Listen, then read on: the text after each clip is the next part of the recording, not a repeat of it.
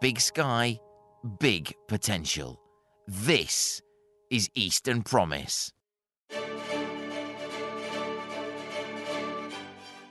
In January, MPs on the Digital, Culture, Media and Sport Select Committee published their report into the sustainability of local journalism.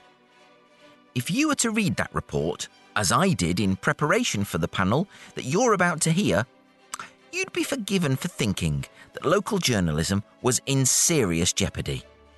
Not so. When I arrived at Broadcast House, the University of East Anglia's broadcast training facility, housed in the former studios of Radio Broadland in the heart of Norwich, something remarkable happened.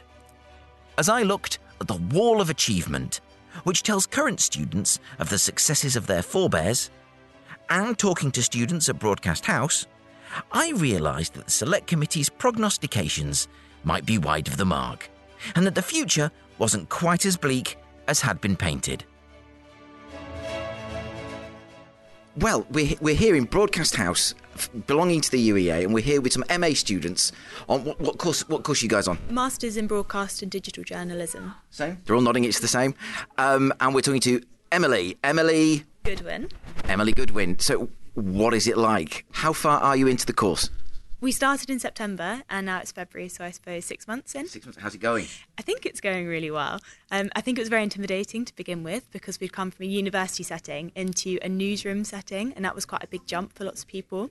But now it just feels normal, it feels second nature, and it's a really collaborative learning environment as well, which is lovely. Fantastic. And I'm going to ask the second Emily, whose name is Emily Erith. Emily Erith. Do you switch around your teams a lot? Are you used to working in, and do you sort of come in and when you're working on a new project, is there a new assignment of news buddies, if I can be glib? We do get to have a lot of choice with like who we work with, we collaborate, and it's nice to have like the breakout areas to like really bounce ideas off each other, and I think that develops the story into lots of angles that you probably wouldn't have thought of on your own. So it's a great way to like experiment with new stories and things like that and really push yourself. But then we also get assigned different teams to work in projects for summatives or formatives, and then you spend time with people that you might not necessarily socialise with outside of class. So it's a good way of pushing yourself and experiencing a practical work environment but in a student setting. So today you've already had a special guest, Julian Sturdy, come in to speak to you, and Zoe, isn't it? Yeah, my name's Zoe. Zoe. Julian's our lecturer. He's a lecturer, so no, he's not special. Not that special. He's very special. Julian brought in a special guest for us today, Mary Manderfield, and she was so inspiring. I think we all left the session with her feeling like, oh my goodness, we love her. We love how she got into her career. And there's so many different ways to go into journalism. And I think that was what's so inspiring about her. She didn't have a typical career path, going straight into one of the big TV or news stations. She had a really interesting career, and it was fantastic to hear about that, and she was so inspiring. Well, when I was at university, I was house shared with a load of broadcast journalism students who had basically three choices: print, TV, radio. But now, oh my God, you've got the big traditional outlets, you've got local news outlets, but you've also got the web and all these new TV stations, YouTube, like Byline Times. What does that do in terms of choice? Do you feel like the world's your oyster at this point, Eleanor? Yeah, so we do a little bit of everything. We've been doing social media posts, making digital videos for posting specifically on YouTube or TikTok or other social media.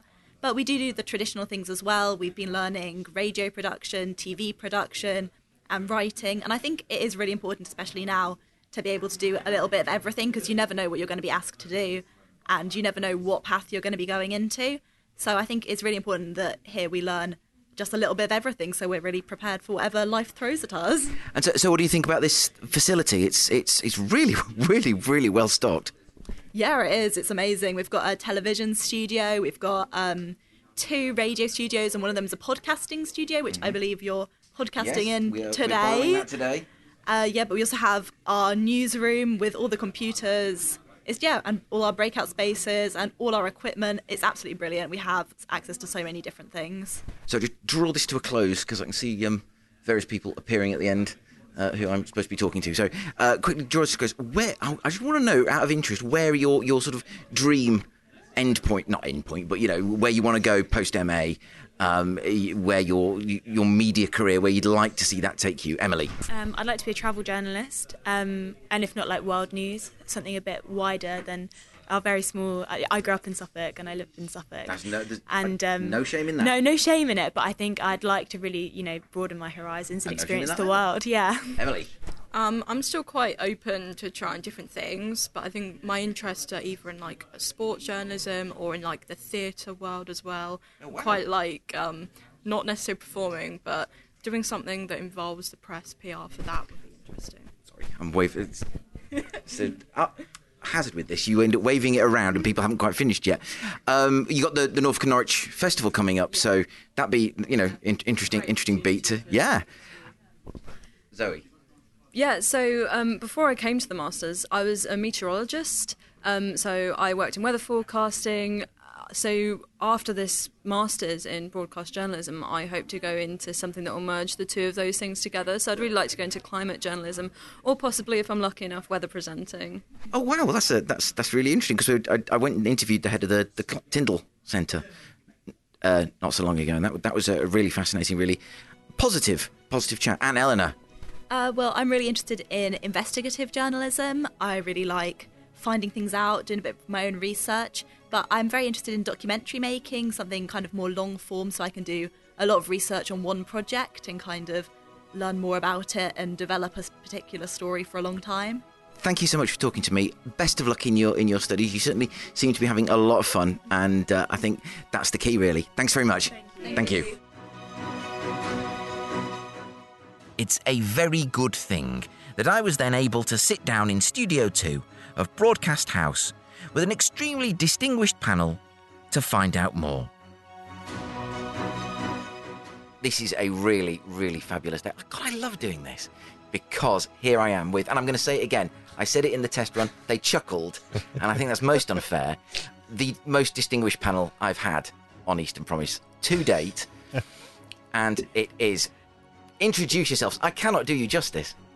Hello, shall I go first? You go first, David Powles. Good to be here, Mike. Yep, I'm David Powles, the ex-editor of the Eastern Daily Press and journalist for 23 years or so.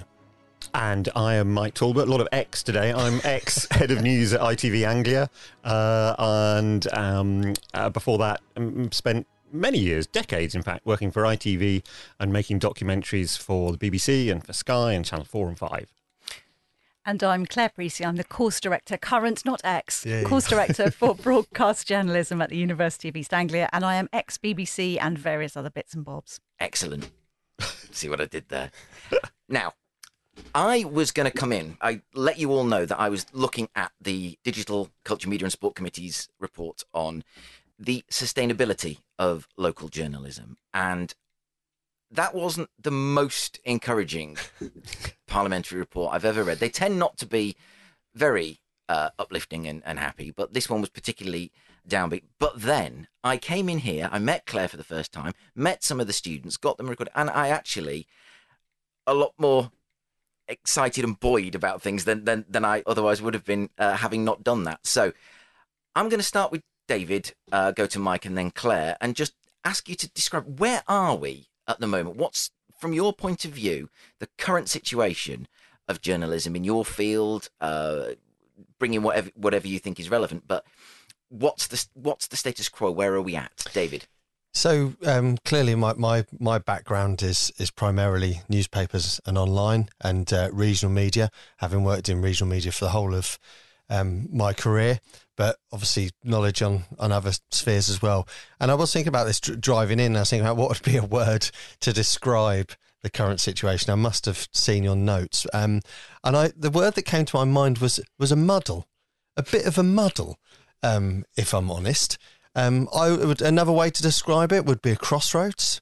Not quite sure where to go next. There's some of the phrases that I use to describe certainly regional media, certainly the print and online landscape at the minute.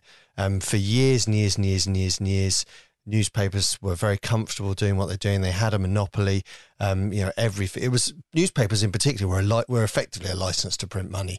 The internet. I know I'm going to talk about the internet now like it's still something that's relatively new, but and it's balmy that we're here sort of I will be treating it like it is, but the internet has come along, and over the course of the last 15, 20 years, completely changed absolutely everything. And as an industry, I think, and I will hold my hands up to being part of the industry, none of what I say today is going to be about finger pointing or anything like that, because I've been part of trying to find the answers just as much as Mike has and Claire has and former colleagues have. The industry has been pretty poor, in my opinion, and pretty slow to react to the challenges that online has brought. And other media, other industries, the likes of Google, Facebook, etc., have just stolen a march on a lot of the ground that the media have. BBC, perhaps you could say, is an example of where they have been good at kind of really changing as the media landscape changed. But in the field that I've primarily worked in, I feel that we've been very, very kind of slow to work out what to do. And now the crossroads that I describe is, do you charge? Is content online free? If you do that, there's loads of adverts. What's the future of newspapers if everyone's going to online? It's all still up in the air, and no one, from what I've seen and from my experience, really knows the answer. Now, I have my own views, and I'm sure we'll come on to this as to what some of the answers are. But go back to your question. That's where I'd say that the kind of landscape in terms of my area of expertise is at a muddle, trying to work out what to do next and how to safeguard the next 30 to 50 years. Mike? To be fair to the DCMS, I think there are grounds for pessimism.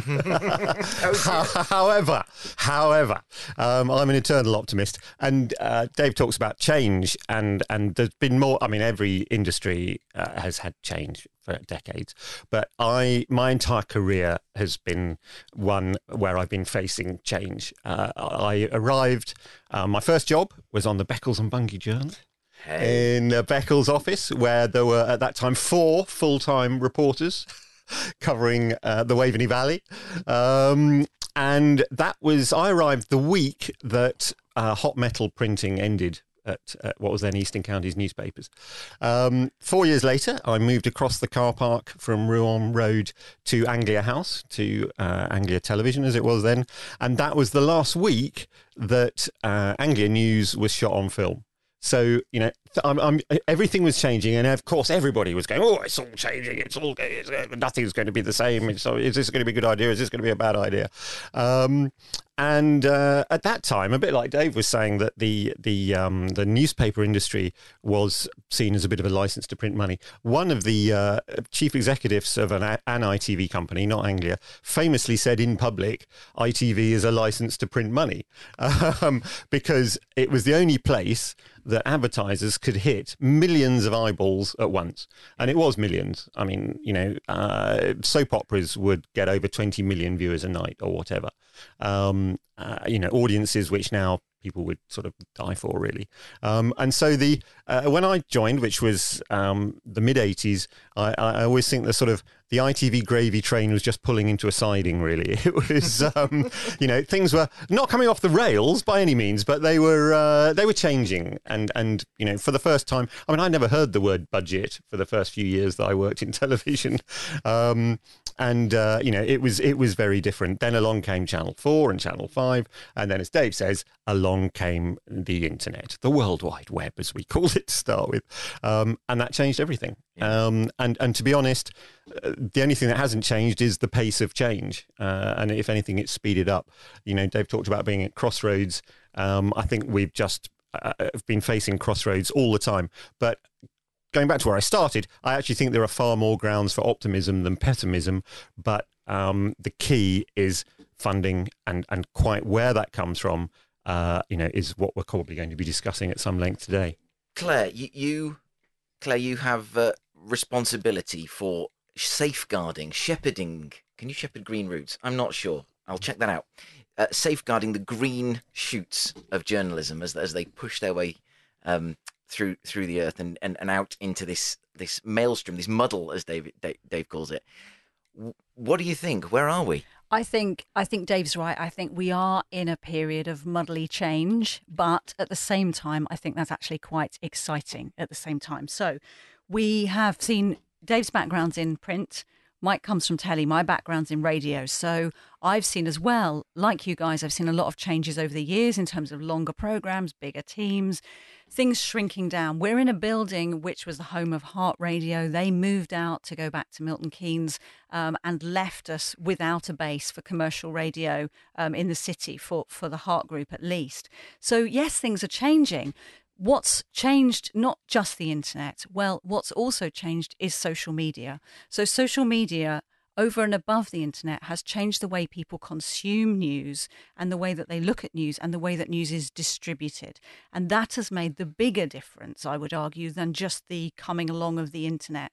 So we need to adapt and change to all of that. And that's part of what we're doing and thinking about that. Linear television, linear radio becomes a lot less important now. We've seen that the BBC are merging their two news channels into one, BBC World and BBC News Channel for domestic news, and they've had to cut a load of presenters. Linear news becomes less important. When I speak to the young people who you've been speaking to today, most of them never watch a TV news bulletin. And I know that's a terrible thing to admit for journalism and media students, but it's just not in their habit. It's not their habit. They consume news on the fly, on their phones, on the go. And that's why all of this change is happening and why it still needs to happen, and we need to adapt to it. Well, it puts me slightly in mind of the Casey Musgraves lyric, "It is what it is till it ain't anymore." And one of the things I find quite interesting is to pick up Dave's point about how it's funded. Now, I, in the course of reading through various bits and pieces, noticed that if you're talking about subscription models, that is, somebody goes to a website, puts in their credit card details and their name, and they can access this. What we used to do this all the time because I had a background in small p politics, access the EDP and go flicking through and then saving the PDF of wherever my boss at the time had appeared. And apparently in Norway, 45% of the population have a news subscription. In the US, that's 21%. In the UK, it is 8%. Yeah. And of that 8%, 3% is at the local news. Yeah. So I suppose that without getting too downbeat about it, and what we really want to focus on, what can we do? Is that the right answer? Why do you think that in this country, and I will bring it down to the east of England fairly soon, but why are we so resistant to that? And we start with you, Dave, and then we'll go to Claire and Mike. I don't necessarily think resistance is the word. I think habit is the word. There's lots of talk in the industry. You know, was the big mistake at the start to provide everything for free, and then people get into the habit of getting their news for free. And then when other channels come along, social media come along, and they realise actually if they're asked to pay for it, they can still get a certain element of it for free elsewhere. There's a resistance to pay. But, you know, trends change. I don't think that necessarily, that figure, I know those figures and they're pretty gloomy, and I would, as editor of the EDP, I would look at those figures and we at one point were very much going down the route of let's see if we can get a subscriber base, and that was obviously a figure that was of big concern. But, you know, things do change, patterns and trends do change. I think one of the things that we haven't discussed yet, and I think is really important to establish at the start, is about demand. Is there a demand for news and information and journalism in the first place? And I think it's really important, from my opinion, the one thing that hasn't changed in however many hundreds of years of journalism, or in the last 20 years, is the demand for news and information.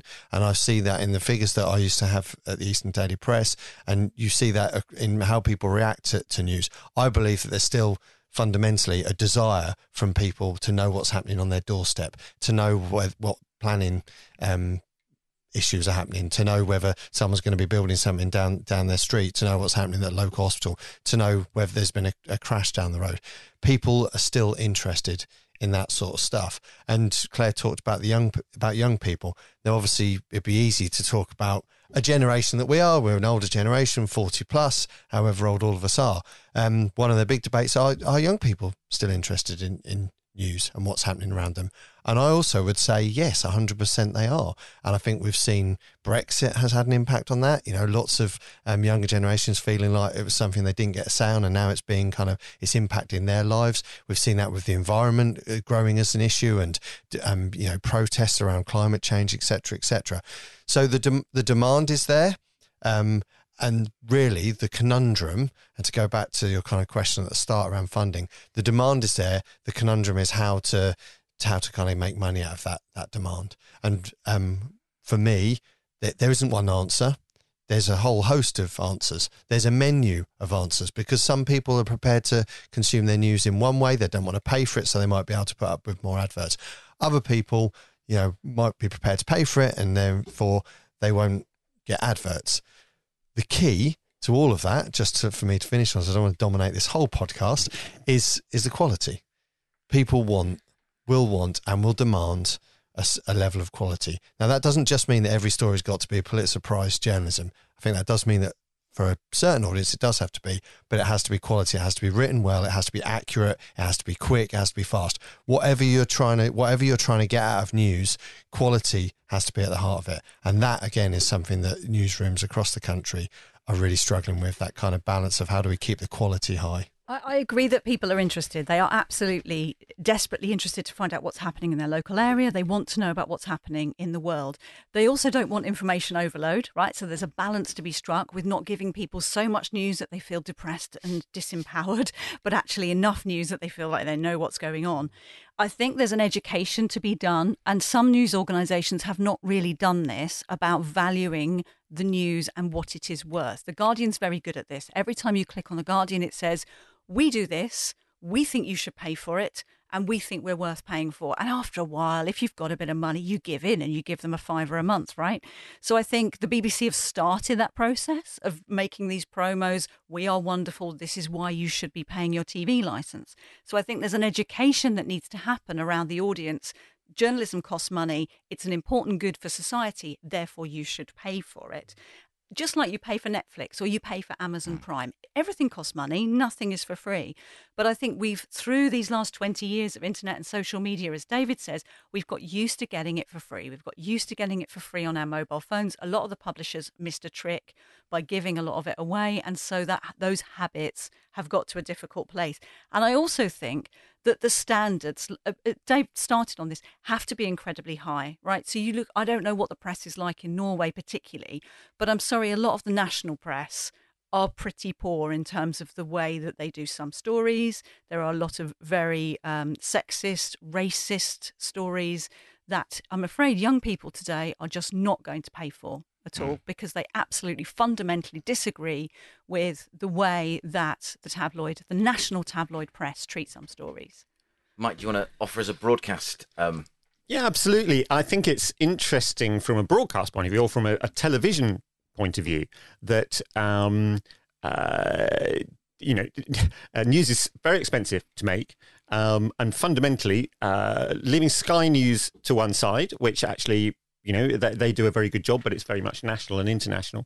But in terms of regional news, the BBC do it, funded by the licence fee, therefore most of us pay. And actually ITV do it, and of course it still costs millions and millions and millions. It doesn't generate advertising, but it's a key part of the ITV brand, and has become a more important part of the ITV brand actually since the pandemic. And we'll probably come on to how many people consume their news in what way. But, more people are watching ITV Anglia news now than they were in 2015, which is, remarkable, really. And I think I did a quick sum on the back of an envelope. And I think on an average night in the week in the east of England, about 1 in 7, 1 in 8 people will watch regional news of one side or another. Some of them watch both, I think. But I think and of course people on ITV are watching ITV think they're getting it for free, but the advertising pays for it. Not entirely now. There are different funding models, but the advertising broadly pays for it. But part of the cost of everything we buy at the shop is the cost of advertising. So we're all paying one way or another. One of the things that really interested me about the conversation about what we just heard there is talking about breaking stories. Now, by the time a news crew can be on scene, I mean, I date back when the first we might often hear of a story was when Andrew Sinclair or Emma Hutchinson was at the door wanting to talk to my boss. But these days, Twitter is straight there. And I suppose from your guys, David and Mike's point of view, how that's impacted, how that changes the offer of local news, how, what you do to change the offer to come against that. And really then I come on to ask Claire, how do you integrate that into the syllabus, into what you're teaching these guys? So I think this comes down again to quality and sort of value, really. You don't just want the news to tell you what's happening, but you want the news to help you to inform you, to help you to form your own opinions. We would talk a lot about not just saying this has happened, but how do you add analysis to that? How do you add depth to that? Because there's two reasons why you'd want to do that. One is it's good journalism, but for the reader, for the consumer, for the viewer, they're getting more out of it. And at the end of, I would always aim with an addition of the EDP, for instance. I would always think, well, by the time someone's put that down, I want them to have felt something or feel like something has changed. They might have been made to laugh. They might have been made to cry.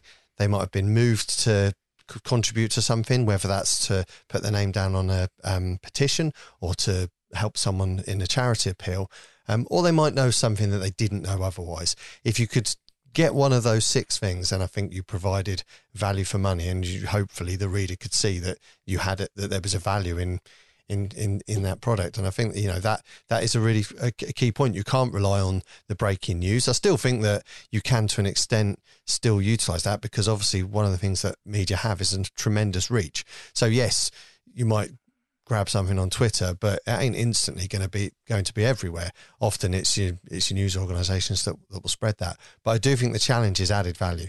What can you add that is different to what you can just get elsewhere, or by sort of having a look on the internet yourself? Well, just before I jump to Mike, is that you in the kind of the WhatsApp chat we had setting this up, you brought the case of Nicola Bulley up, and why I raise that now is that yes, police forces will put out their tweets, but there is still a press conference, and there is still a table with a police officer or multiple police officers and witnesses and what have you.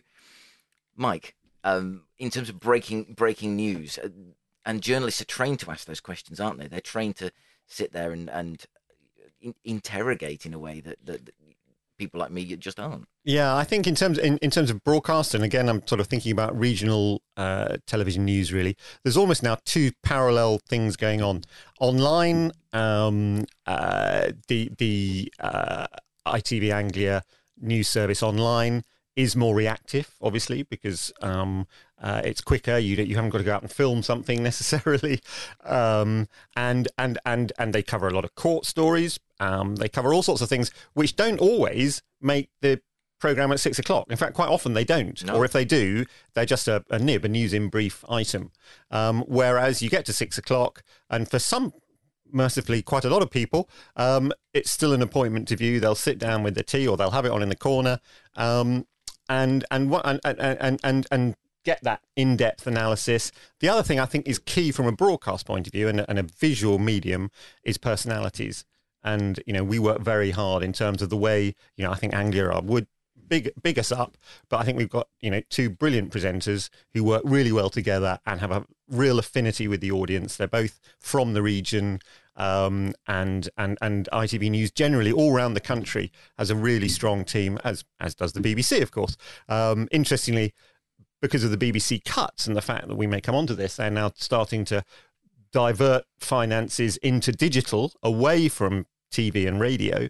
They've gone down to 1 presenter, and they've gone down to 1 programme covering the whole of the east of England. So if you live in Milton Keynes, you're going to hear about Cromer, whereas on Anglia, you won't. Just get that in. Get that plug in. Just get that in. Claire. I think we do a lot of different things, and we're evolving the courses all the time. Yesterday, we ran a breaking news exercise for about 40-odd students and I'm going to just... This genuinely was pretend. We told them that the Bacton gas terminal had blown up. It hasn't. It hasn't. But we told them it had. And we all pretended to be the villagers, and we pretended to be the shopkeepers, and they had to ring us up in the old-fashioned way that you would. But as well, they were pretending to gather. How would they gather from Facebook and Twitter and Insta and TikTok and all of that? So it's bringing those old journalistic skills phoning people up, talking to them, and bringing in the new journalistic skills of scraping things through social media, but not forgetting, I need my copyright permission, who owns the copyright on that photograph. So there's all these new skills that you've got to teach them as well. And David talked about analysis. That analysis is not just happening in the papers, and it's not just happening on TV. It's also now happening on Instagram and TikTok. Yeah, so you're getting people making these videos, giving their insight, giving their analysis on a story. So it's still happening, but the platforms are shifting. So we need to adapt to that. As in, if I'm going back to Nicola Bully, was her name, the missing woman who's probably in the river. Really interesting. I saw on TikTok actually yesterday someone who apparently, I have no idea about her credentials, was a body language expert, and just put herself up there after the press conference that the boyfriend or partner or husband of Nicola had done, and started analysing his body language and basically saying, look, well, dodgy. Well, this, and I have no idea who she was, but she just popped up in my TikTok stream, and she will have done on lots of others because I certainly don't follow her. And so I think that it comes back to credibility, doesn't it, and credentials. Yeah, and there's a real danger in that, isn't there? And I think that's the difficulty. That's part of the kind of media savvy education that we give our young people now about what are the sources that you can trust, and obviously the BBC and ITV and EDP building a brand which says you can trust us, we're trained, we're reliable, we're going to check it out before we put it out. Yeah, you don't get that so much on those social media platforms, but at the same time, that's where a lot of their information is coming from. So it's a tricky one. It's a really tricky one. I mean, I just to go back to my experience briefly, I had hostile interview training. Not that I mean, the first interview I actually gave was post my political career, but I had hostile interview training where I was being harangued about my links to onshore green wind power slush funds that didn't exist. I have access to no slush funds, more's the pity. But I mean, it's a really good point, because there's people like me who basically time on my hands and I blunder in and make stuff up. Not make stuff up, but make all this up as I go along, and I'm beholden to nobody. There's the great wide world of the internet where it's I'm saddled myself up with my cowboy hat on and rode into town. Nobody asked me, and I'm, as I say, not accountable. Accountability is an important and a hugely important part of the service that local media offers. Dave, you alluded to this earlier in talking about planning. I know that's a big thing that the EDP does talk about a lot, and for their demographic, it is a huge issue. It is a huge issue.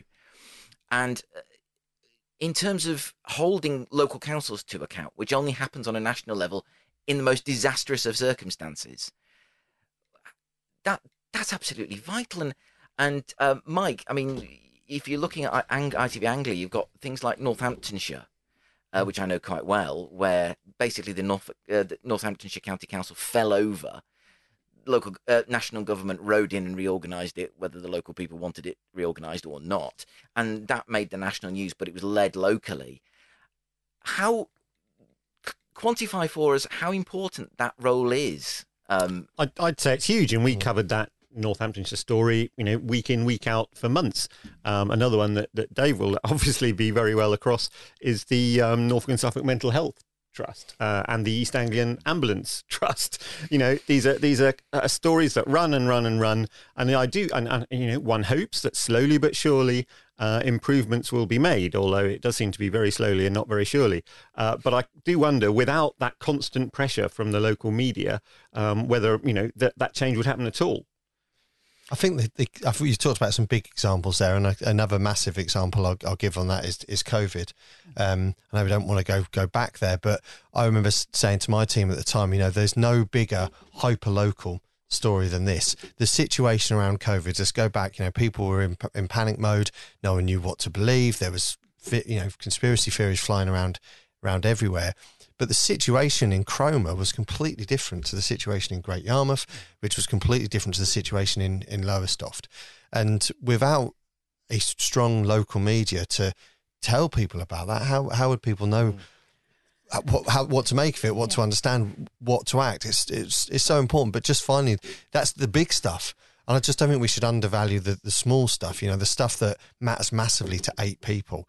That's the sort of stuff that local media has to be there for, because if they're not, no one is. And that really, really worries me. That's terrible for democracy, and that is a real disaster for our communities. And local radio has actually been really, really good at that over the years. If you look at what the BBC local radio stations have been able to do, they have had majority speech-based programmes in the mornings and majority speech-based programmes at drive time, and they have been able to get their counsellors in, they've been able to get people in from the Mental Health Trust, and really, really dig in and give them, let's give them a 7-minute interview. I know that sounds like not a long time, right? But give them a long interview and really challenge them on what they're doing. So it's been fantastic that the BBC local radio stations have been able to do that. It's a shame, unfortunately, that their services are being cut back under the current situation, but they'll still be able to do that at breakfast time, which is so, so, so important for people to have that opportunity. We did it, Dave and myself. We had a local politics programme on television, local Mustard TV in Norwich. We did that for 3 years, and that was great as well. When we had the Rainbow Coalition on the Norfolk County Council, we were able to hold them to account on what they did. We had politicians, we had debates for local elections as well. And without that scrutiny, all sorts of things could possibly fly under the radar and happen that we don't know about, but we need to know about. Absolutely, and just from my point of view as someone with experience in that political world, I remember one of the most exciting days in my career was the expenses scandal, the day that broke. Yes, that was broken by the Daily Telegraph, but my boss was not worried about the Daily Telegraph. He was worried about ITV Anglia. He was worried about Look East. He was worried about the EDP and the Dis Express.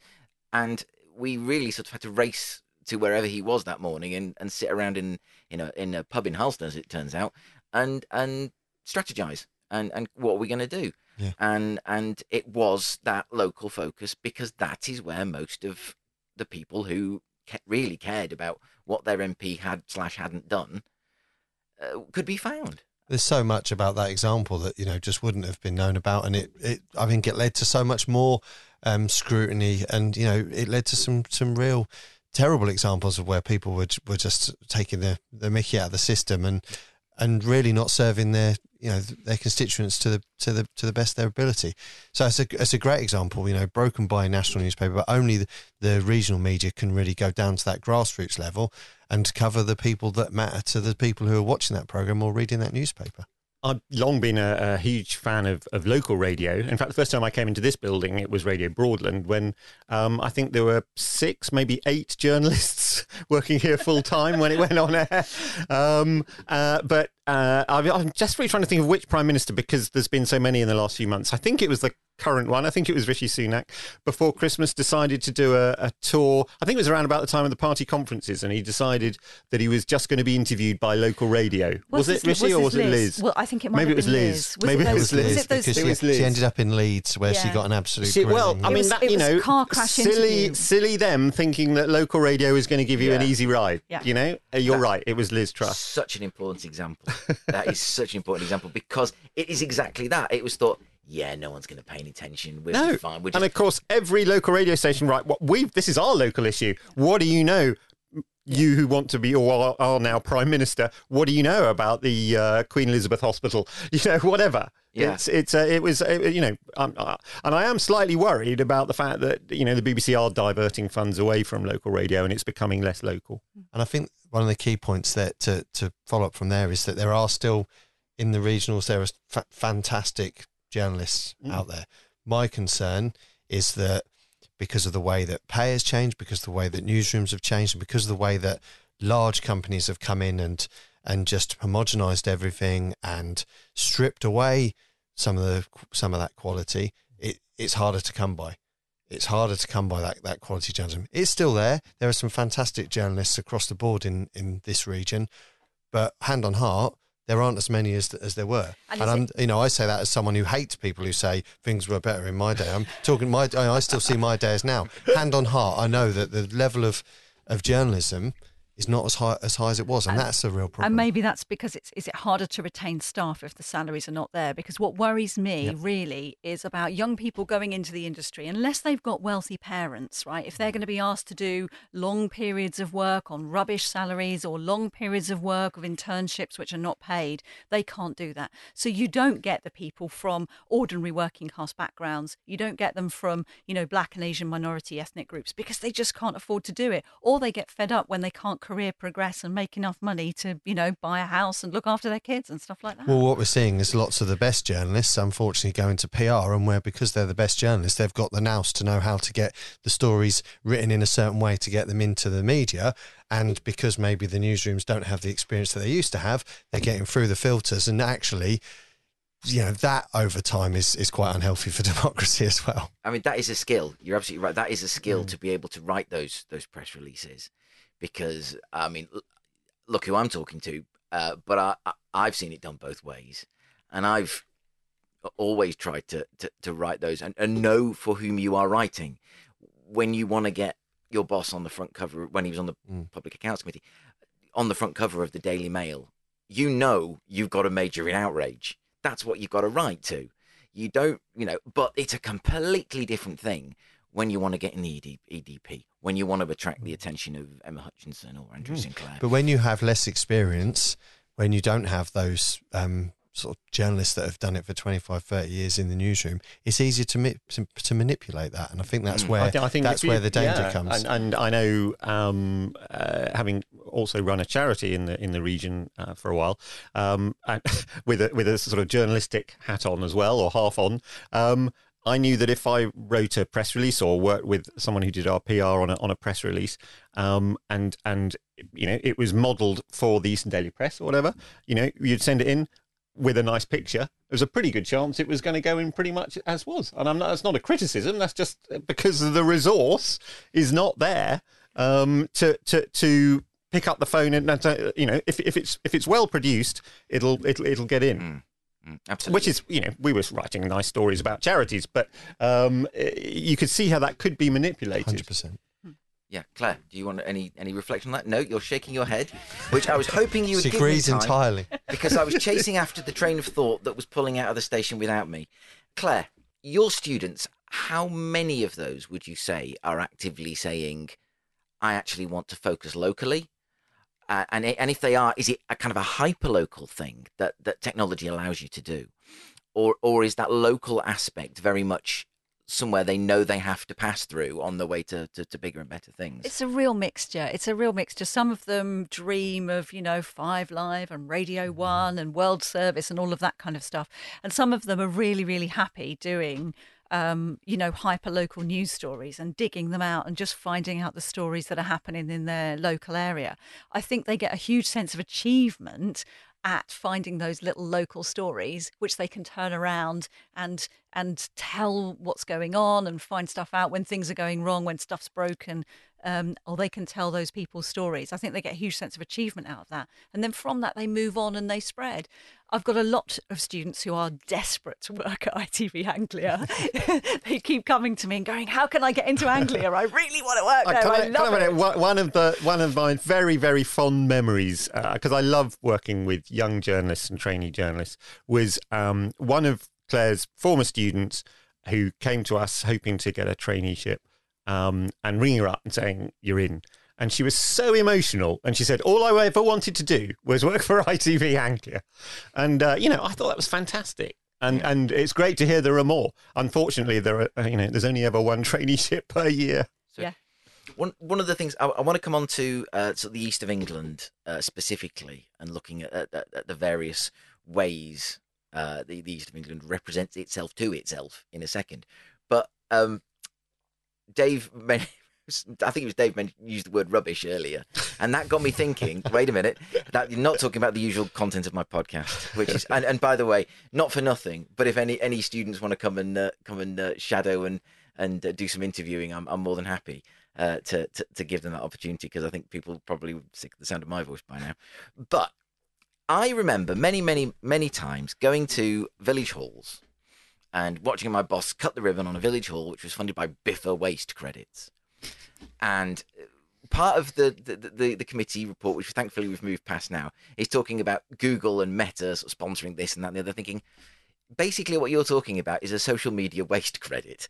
And I don't, personally speaking, don't see that as a constructive way to move the industry forward. That basically this is some money that the social media giants are giving you as a bit of an apology for being a bit naff. Yeah. And I'll start with Claire and Mike and then Dave. Well, I'm interested to hear from Dave's experience, because I know that one of my graduates came to work for you as a Facebook reporter, didn't he? So that was a great opportunity for him to dig in as the Fakenham reporter, right? And, you know, what on earth is going on in Fakenham? Well, you would think nothing, but there he was. He did really well. Did it work? So that was a scheme that Facebook would, across the country, including in Norfolk, would pay for reporters to either cover an area or a subject that maybe was otherwise going missing. So we did, at the time, had Fakenham reporter and a Down and Market reporter, and yes, it worked because the coverage in those areas was absolutely fantastic. We Down and Market and Fakenham got loads more stories because of it, but that's not the answer. I agree with you, Mike. I do think that there is a levy or a tax or whatever you want to call it for the likes of Facebook and Google to pay, because they have for years taken that content that's being produced by media that are paying a lot of money for it. But as an industry, you can only rely on handouts so much. If we seriously think as an industry that the future is about handouts, whether it's from the government or from Facebook or Google or whoever, then that is, I think, really sad and also quite worrying. We've got to find a way to stand on our own 2 feet. Journalism's got to remain independent. I think, great, if they're going to be taking stuff from the government, that is going to potentially put into people's minds all sorts of questions. Are they going to question, the independent nature of it? As an industry, we kind of have to stop feeling sorry for ourselves. We kind of have to stop saying, oh, well, the internet's come along and ruined everything for us. Maybe just to admit to the mistakes that we've made, try new things, try different ways of working. Don't just all go down the same path, which is, unfortunately, as far as the world that I've been in, my fear is that lots of media are going down the same path and potentially making lots of the same mistakes. We can't just rely on handouts. We have to find a way to stand on our own 2 feet. And to do that, you have to be prepared to invest a little bit. Some of these companies are still making a lot of money. It is hard for that money to come by, but you have to trial new things, invest in a little bit, put the onus back onto quality and see where it goes. Yeah, and I'm still flying the ITV flag. ITV is investing hugely in news and trying different things. So there is a number of daily podcasts and video, because ITV is really about TV, has access to a lot more video, which can be quite expensive for other organisations.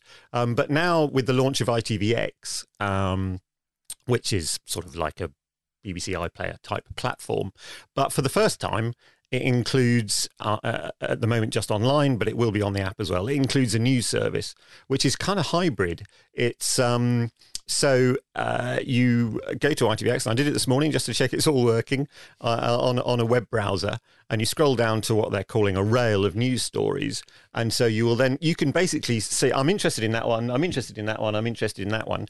It will be there's an opening link from a recognised ITV news reader, and then you're straight into a video report, which could be shot and cut specially for ITVX, or it could be reversioned from a broadcast linear TV story. Now that is going to be rolled out across the regions sometime later this year. So that's a kind of video on demand news service, which is new. They're creating their own running order. So they're creating their own running order. Oh my goodness, I have to change my lessons. So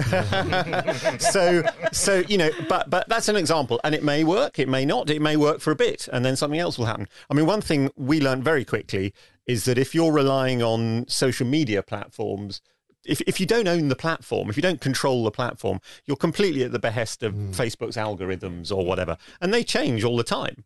They can just randomly one day say, oh, I don't think we want to see less of that or want more of that or whatever. So you're always playing catch up. Whereas, I think if you can, going back to the subscription thing we were talking about earlier, and perhaps we'll come on to that, I do think that is the way forward, and then provide a service that people can fashion how they want it. I think that might well be the way forward. I mean, it's interesting. What I find interesting is your former colleagues. Insight Energy is a production that /NewsQuest put out for the sector. Is there a certain amount of future? And I started thinking about this when I was in Cambridge and saw the various sort of Cambridge things that are funded, obviously, by a lot of people want to access students. And, there are still print newspapers called the Cambridge Independent floating around Cambridge. But is the future more in kind of much more niche audiences for particular? I mean, Norwich City fans, for one example, or slightly broader football fans in the east of England or in Norfolk or what have you. Is that, perhaps start with you, Mike, again?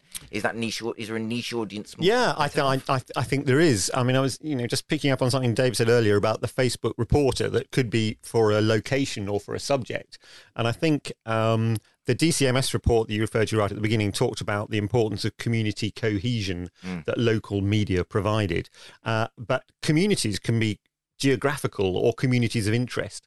And I think either of those, can be a source of revenue. The Pink 'Un is behind a paywall, isn't it? Right. And clearly, I don't know what the figures are, but clearly, football fans, Norwich City fans, are probably prepared to pay for what is pretty much unique content.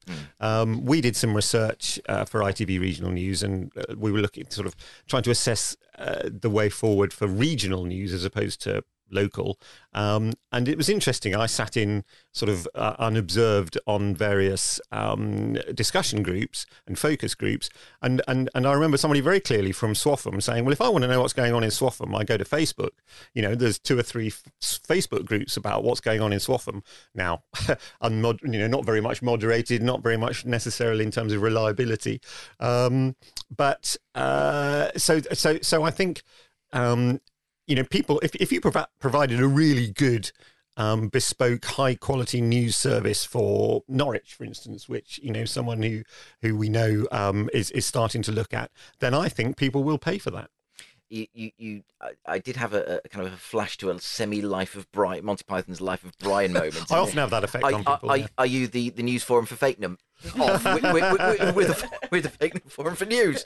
How dare you? And you've got to know the right. The right, what's the right group, what's the wrong group, and that's kind of thing one would hope. The tricky thing is, though, is that audience big enough? Yeah. Have they got enough money to pay for it, and are they willing to pay for it? I think that's the tricky thing, isn't it? So with the Pink 'Un, yes, maybe, but not necessarily with other things. The Pink 'Un's been really successful, and I think that's a great example of a model that could work. But to go right back to the start, there's a reason it's been successful: exclusivity and equality. Yeah. It's people, personalities. You touched on personalities, Mike. It's people who are writing Norwich City content who people respect.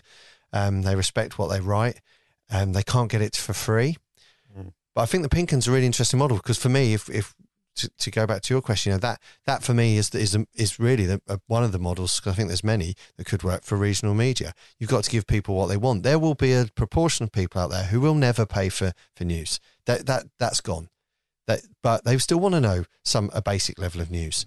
But equally, I believe there's a proportion of people out there who care deeply and want and are prepared to pay for news. But it has to be of quality. And that doesn't necessarily mean that they're told everything that's going on in Norfolk or going in Norwich, but they're given kind of a real in-depth view on the big issues, the issues that interest them, the issues that matter to them. For me, I think that, that's where the media's got to go. It's got to realise that it's not a one-size-fits all approach, and that you can adapt. I think out in the hyperlocals, we do have in Norfolk some quite hyperlocal magazines. Certainly up in North Norfolk, there's the Just Regional Group.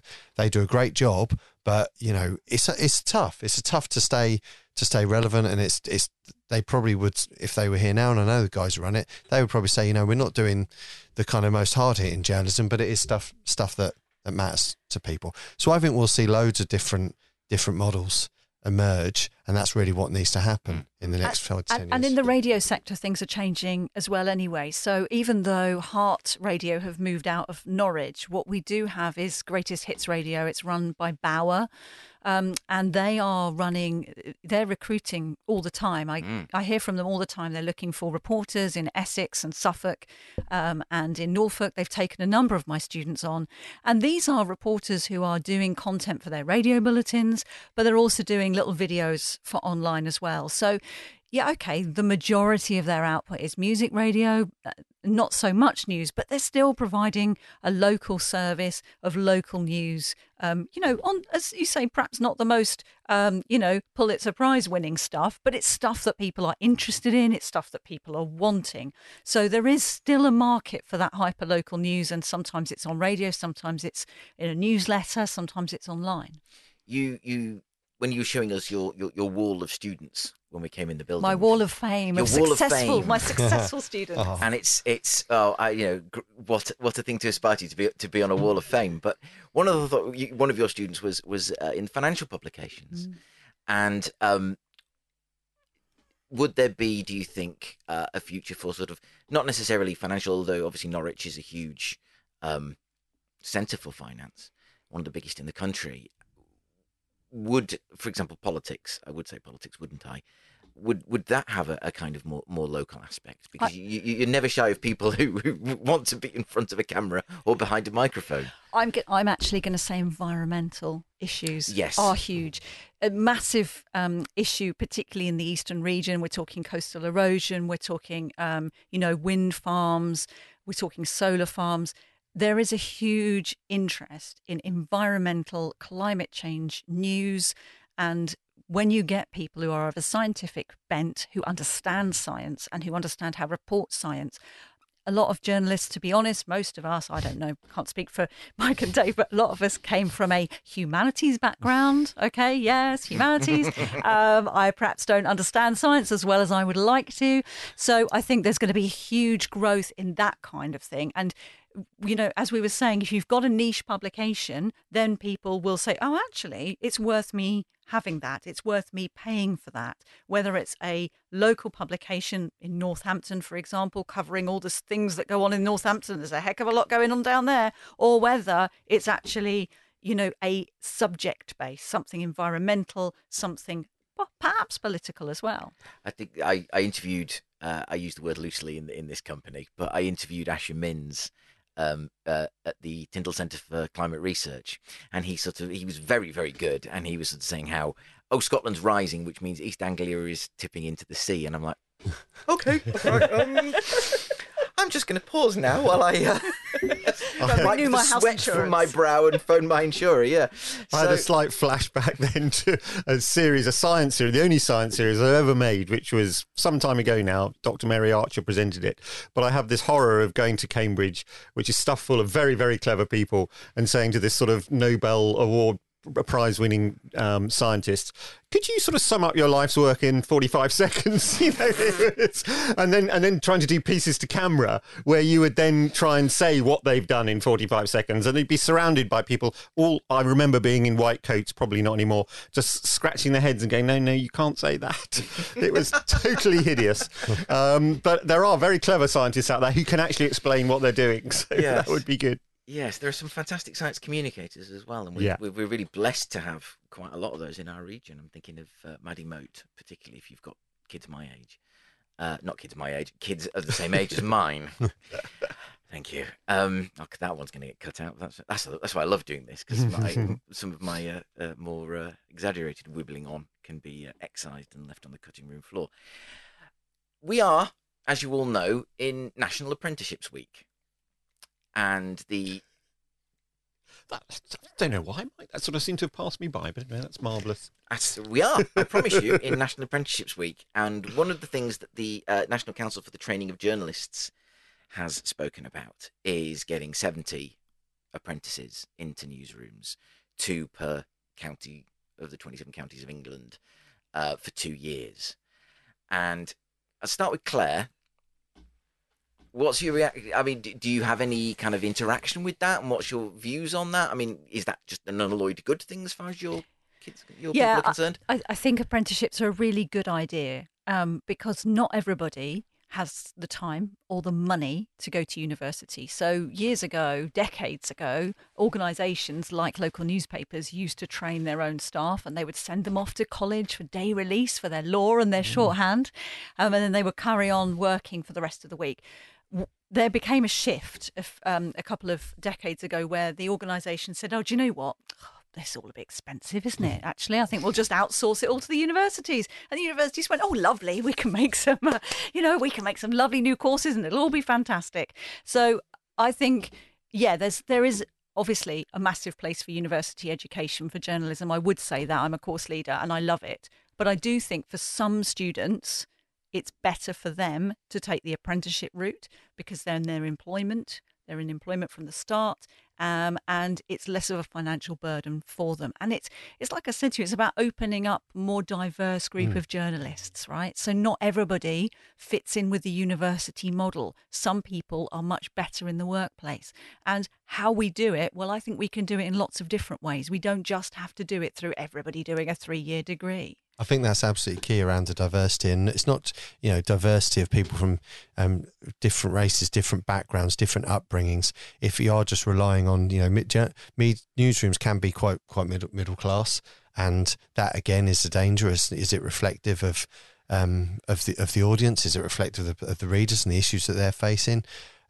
So I think, the apprenticeship thing is a really useful way to get people into a newsroom who might not have otherwise had the chance. And if they can't afford to go to university, but they just happen to be so passionate about the area they cover, and also have great contacts because they've lived in that area and they've lived an interesting life in that area, they're going to be brilliant journalists. And if they're brilliant journalists, they're going to go on to do some great stories, which is obviously going to be great for the community.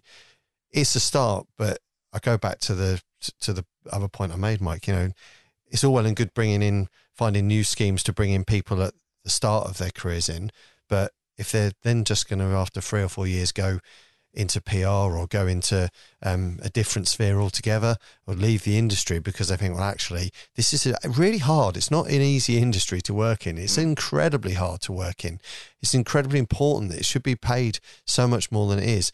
If they're not going to be retained in that industry, then that there's no point. You're just training people to go and do jobs elsewhere. And again, the journalism suffers and the community suffers.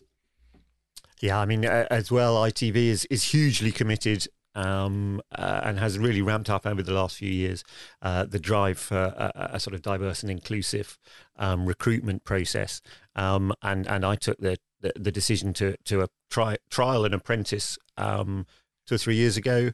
On the journalism side, we fairly regularly have apprentices on the more technical side, where there is a fairly well-established process.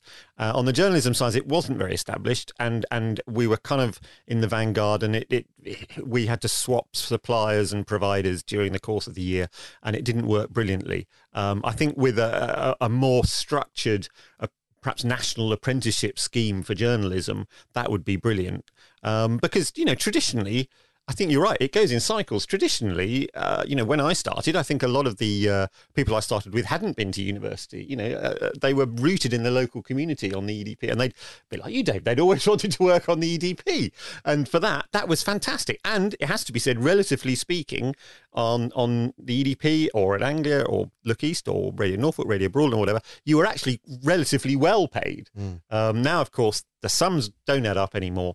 And if you come into ITV as a news trainee, which is hugely competitive, as Claire well knows, but it's a fantastic scheme. But, I'd be the first to say, compared with when I started as a trainee, it's not that well paid. And so, once that initial you've gained all that experience, and then you might move on to a network job or a national job, or you might not. And there are people who, just for purely financial reasons are leaving. And that's very sad. Just before we wind up, a couple more questions. But I would like to ask you all where you really would like to see local media, particularly like local news media in this region, go, and how you'd like us to get there. And if perhaps start with Claire, who's now smiling. It's like, oh, damn. This is a really hard question, isn't it? I would like to see a okay, I come from a radio background. I would like to see radio remain strong and continue to grow. It's one of the most popular ways that people receive their news, their information, because actually everybody just jumps in the car and they turn on the radio and they give a listen to it every day. So I would like to see more local radio. I'd like to see more community radio providing that local service for people. And I'd like to see those local commercial stations and the local BBC stations in Essex, in Suffolk and in Norfolk continue to be strong and continue to grow, and have them work together with their online presence so that they can build their online communities who will come to the radio, and their radio communities will go to online. So I mean, that's where my heart is. I love radio, and I think actually a lot of people do. And bringing those communities together can provide a really strong public service for people. I think the BBC have really cornered the market in kind of cross-pollination between radio and podcasting. One recent example that I've really enjoyed is the Gabriel Gatehouse series on QAnon. Fascinating and so well made, and it really puts my bigger efforts to shame. Dave? Well, let's start again. We're just talking about the worlds we know. Let's start with the Eastern Daily Press, and maybe include the Norwich Evening News and the weeklies as well with this. I desperately hope that they have a future. I think they're so important to this community, and it would be a sadder place to see them go. But I think that for that to happen, there's got to be a realisation that it isn't a one size fits all, and that you have to realise that the audience out there, the potential audience out there, wants different things. At the minute, I believe that too much of regional news across the country is going down the let's try and get clicks, because clicks lead to clicks on adverts online, and that's the model. It's about and that there's no denying that over time journalism is being lessened because of that, and newsrooms are being told to go for the page views, to go for the quick hits. That is fine. That is fine. That can exist. But there are people out there who want quality. There are people out there, I believe, who will pay for it. There are people out there who will want podcasts. So I hope that places like the EDP survive by kind of shape-shifting again, by realising that it's not one size fits all. I just want to mention one other thing, though, if that's okay.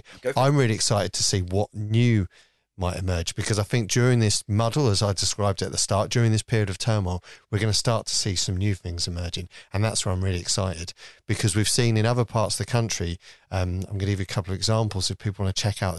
There's a publication called the Bristol Cable. Yes. That was started 7 or 8 years ago, now employs a dozen journalists, and they do fantastic analytical content about the city. It's now a fortnightly, I think, publication that came out of the website.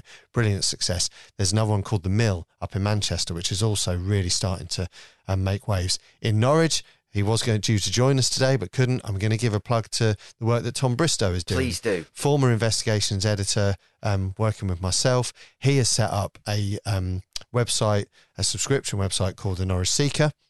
Once a week, I'm involved in it. So, just putting that out there for fairness reasons. Once a week, we get under the skin of an issue. The model there that's being looked at is that actually that is run as a not-for-profit, that journalists write articles for it. You get some grant funding from wherever you can get that grant funding to pay for it. And then over time, you would start to ask the subscribers, of which there are already more than 500, which is a fantastic start in not a very long period of time. Over time, you get subscribers who care passionately about journalism and the local area to start to pay for that. But the other thing I'm excited about with that model is I think it's about giving people something to get behind. I kind of would almost call it rebel journalism. It's about being part of something. I think that with the Bristol Cable, with the Mill in Manchester, and hopefully with the Norwich Seeker, people feel like they're part of a movement. So it's going to be more than just a journalism. It's going to be about getting people along for a debate. It's almost like a kind of journalism club. And is there also something about getting people to donate? That kind of buy me a coffee thing on Instagram. It's like, actually, if you really enjoyed this, just bung me a couple of quid here and there. Making people realise it comes at a cost. Exactly. There's a cost that you're going to give us a little bit of a donation, and that'll help keep our running costs going. I should be doing that. So I don't want to be. So that there are reasons to be cheerful. I think that there are some exciting positives that will emerge. For the mainstream ones, it's just kind of how agile can they be? How prepared to try new things can they be? Because if they don't do that, then there are people coming up through that will try it. I would never have the gall to call myself a journalist, and I'm serious about that, because I'm just basically one bloke with too much time on his hands who's messing about and trying to be jolly and happy and sunshine and rainbows and everything. Mike, on the sunshine rainbow note, I come to you. Sunshine and rainbows, absolutely. Well, I think there's two separate things I'm going to mention. One is regional TV news, because that's where I come from. And I also said that throughout my career, that's been a bit of a roller coaster ride. I think the roller coaster is very much on the up at the moment, actually. I think that, as I said, ITV are committing a lot of resource and an increasing amount of resource to regional TV news, and the number of people watching it is going up. So I think, although, there's a whole issue we haven't gone into about public service broadcasting and the fact that ITV makes news because it has to under its license with Ofcom, and those licenses are up for renewal in 2 or 3 years' time. So who knows? But all the signs are very positive that Ofcom are going to be very happy to carry on pretty much as is. And ITV are also going to be happy to carry on pretty much as is. I think so. I can say that. No, I'm not working for ITV, but I would say that's looking very positive. On the local side, I think, I completely get the point about not-for-profit. From a commercial background, I always find that slightly tricky, because I just think if it's not for profit, then it's relying on, yes, that there could be a kind of groundswell of opinion and let's get onto the club and let's make this happen. But I don't know what legs that will have. In the end, we all have to, pay the mortgage and whatever. And so, but having said that, I'm now at a stage, I'd love to get involved in something like that, because, my mortgage is not as much as it used to be, and demands aren't what they were. But I do think the subscription model is one that could work. I think that those communities of interest are really important. And it's interesting. I mean, I had a conversation with Tom about the Norwich Seeker, and I said, would you not think of making it the Norfolk Seeker? And he was very focused. No, he said, no, it's about Norwich. Now, whether, you can get enough subscribers within Norwich to make it happen, I don't know. But let's really hope so. And in the end, content is king. Let's come back to where we all started, which is, if the quality is good enough, if you're learning something that you're not, or consuming something that you're not getting anywhere else, then you'll probably be prepared to pay for it. Well, I have to say that, I do have to say it, but I've forgotten what it was. Oh, God. Oh, the polished. Definitely. No, well, I remember Dave telling me this great story. Was it Port Vale, Dave? Burton-on-Trent. Burton-on-Trent, thank you. I don't know why I thought it was Port Vale. I don't even know what story you're on about. I could just guess it must have been Burton-on-Trent. It was Burton-on-Trent. You infuriating members of the National News. Oh, there's more! Well, they're all about Burton-on-Trent, though, so that's fine. That was it. I can come back to that now, because you were saying about content is king, and one of the reasons Dave is here is because he's one of my three golden geese, if you like, who's really kind of pushed the downloads on Eastern Promise. He's one of the three big download driving people, the other two being Saul Humphrey and George Freeman. So Dave is here to. I'm illustrious company. I'm riding on Dave's coattails. Are we in the presence of an influencer? Influencer, yes, absolutely. I'm not sure I've ever met an influencer. That's very exciting. It's old to be an influencer. I, on the other hand, am a terrible warning. And Dave told me this fantastic story about he was foxing the national news media while covering Burton-on-Trent Football Club. That is true. And I don't tell it again, because I want people to go and check out our one-on-one interview and listen to that story in depth. But Claire and Mike, I just wondered if you had, from your own personal archives, another story. For example, talking about broadcast journalism students, I used to regularly, because I have shared with the broadcast journalism students, impersonate their interviewees for their practical when the interviews fell through. I did. I was. I have been. I am appalled. I am very sorry, but I was paid in beer, which is very important. And I was, at one point, I was a surgeon at the Queen's Medical Centre in Nottingham, and a Scottish surgeon too. I don't know how I pulled that off, and I think it was probably quite transparent, but it seems to have worked all right for them, because I got paid in a lot of beer. I was also the local Liberal Democrat candidate at one point. Make of that what you will. But Claire, you must have, from your archive, at least one really good story about your time in the media that you can share with us? Well, you're putting me on the spot now. Look, yeah, I mean, students, they do all sorts of cheeky things, don't they? As lecturers, you get quite good at kind of figuring out when it's fake. You know, you can kind of tell when somebody's making something up or they're reading from a script and you go, now, isn't that interesting? Where did you find that interviewee from? They seem to know their subject so well. I can't believe you've managed to do that. But no, look, I mean, I think we're trying to instill in them all sorts of, you know, good quality and high integrity in terms of what they're doing, but there's always a few cheeky ones who try and do some funny things when they run out past their deadline. They don't know what they're going to do. I just need to hand something in quickly. No names, no pack drill. Mike. There are so many. I'm going to go back to my very first day as a professional journalist, which, as I mentioned earlier, was on the Beccles and Bungay Journal, and I was sent out to do a golden wedding anniversary. In those days, they were newsworthy events. I think they happen all the time now, but it was in Ditchingham. And I can remember exactly where it was, and I went in, and it was probably about 11 o'clock in the morning, and I discovered subsequently that this happened pretty much on every Golden Wedding Anniversary story. You'd be offered a cup of tea, and I was going to say chicken, and a piece of cake, and then a glass of sherry. Even if it was 11 o'clock in the morning, and we got to the sherry stage. And the wife went out to get the sherry, and her husband leaned forward and said, "I can't stand her, you know." Wow. And that's why he had to drink sherry at 11 in the morning. Yeah. So I learned very quickly that there's always two sides to every story. Oh, wow. Well, this has not just been a panel on the local news media. This has been an Eastern Promise panel on the local news media, and that sounded a lot funnier in my head about 5 seconds ago. Clare Precey from the University of East Anglia, the legend that is David Powles, and the legend that is Mike Talbot. Thank you Claire's very a legend much. too, I have to just in my eyes anyway. She's just achieved legendary status, clearly. Clearly, yes. I apologise. I should have. I couldn't. I'm going to excuse myself. Maybe we had to do that again. I'm going to take that from the top because I'm terribly sorry. Oh dear. Right from the top. The legend. I can't think of a superlative high enough. The legend doesn't seem to cover it really.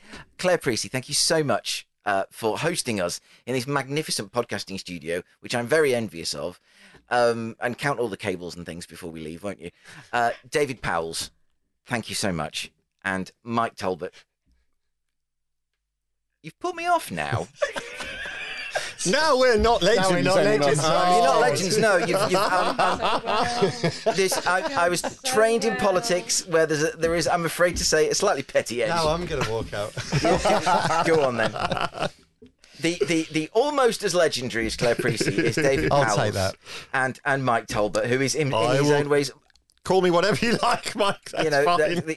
The journalistic Moses bringing tablets of stone from from Mount Sinai. Thank you all so much. It's been an absolute pleasure, and best of luck to you in all your endeavours, all Clare students. David, whatever it is, you keep your secrets, but whatever it is you're doing next. Mike, wherever life takes you now, because you're clearly enjoying it, whatever it is. I am. Thank you for giving Eastern Promise your time. Thank you all. My pleasure. Cheers. My thanks to Clare Precey, Mike Talbot and David Powles for sharing what was a much more nuanced and positive picture for local media in our region than is perhaps understood elsewhere. I'm truly grateful to them for joining me, and will be returning to Broadcast House later in the year.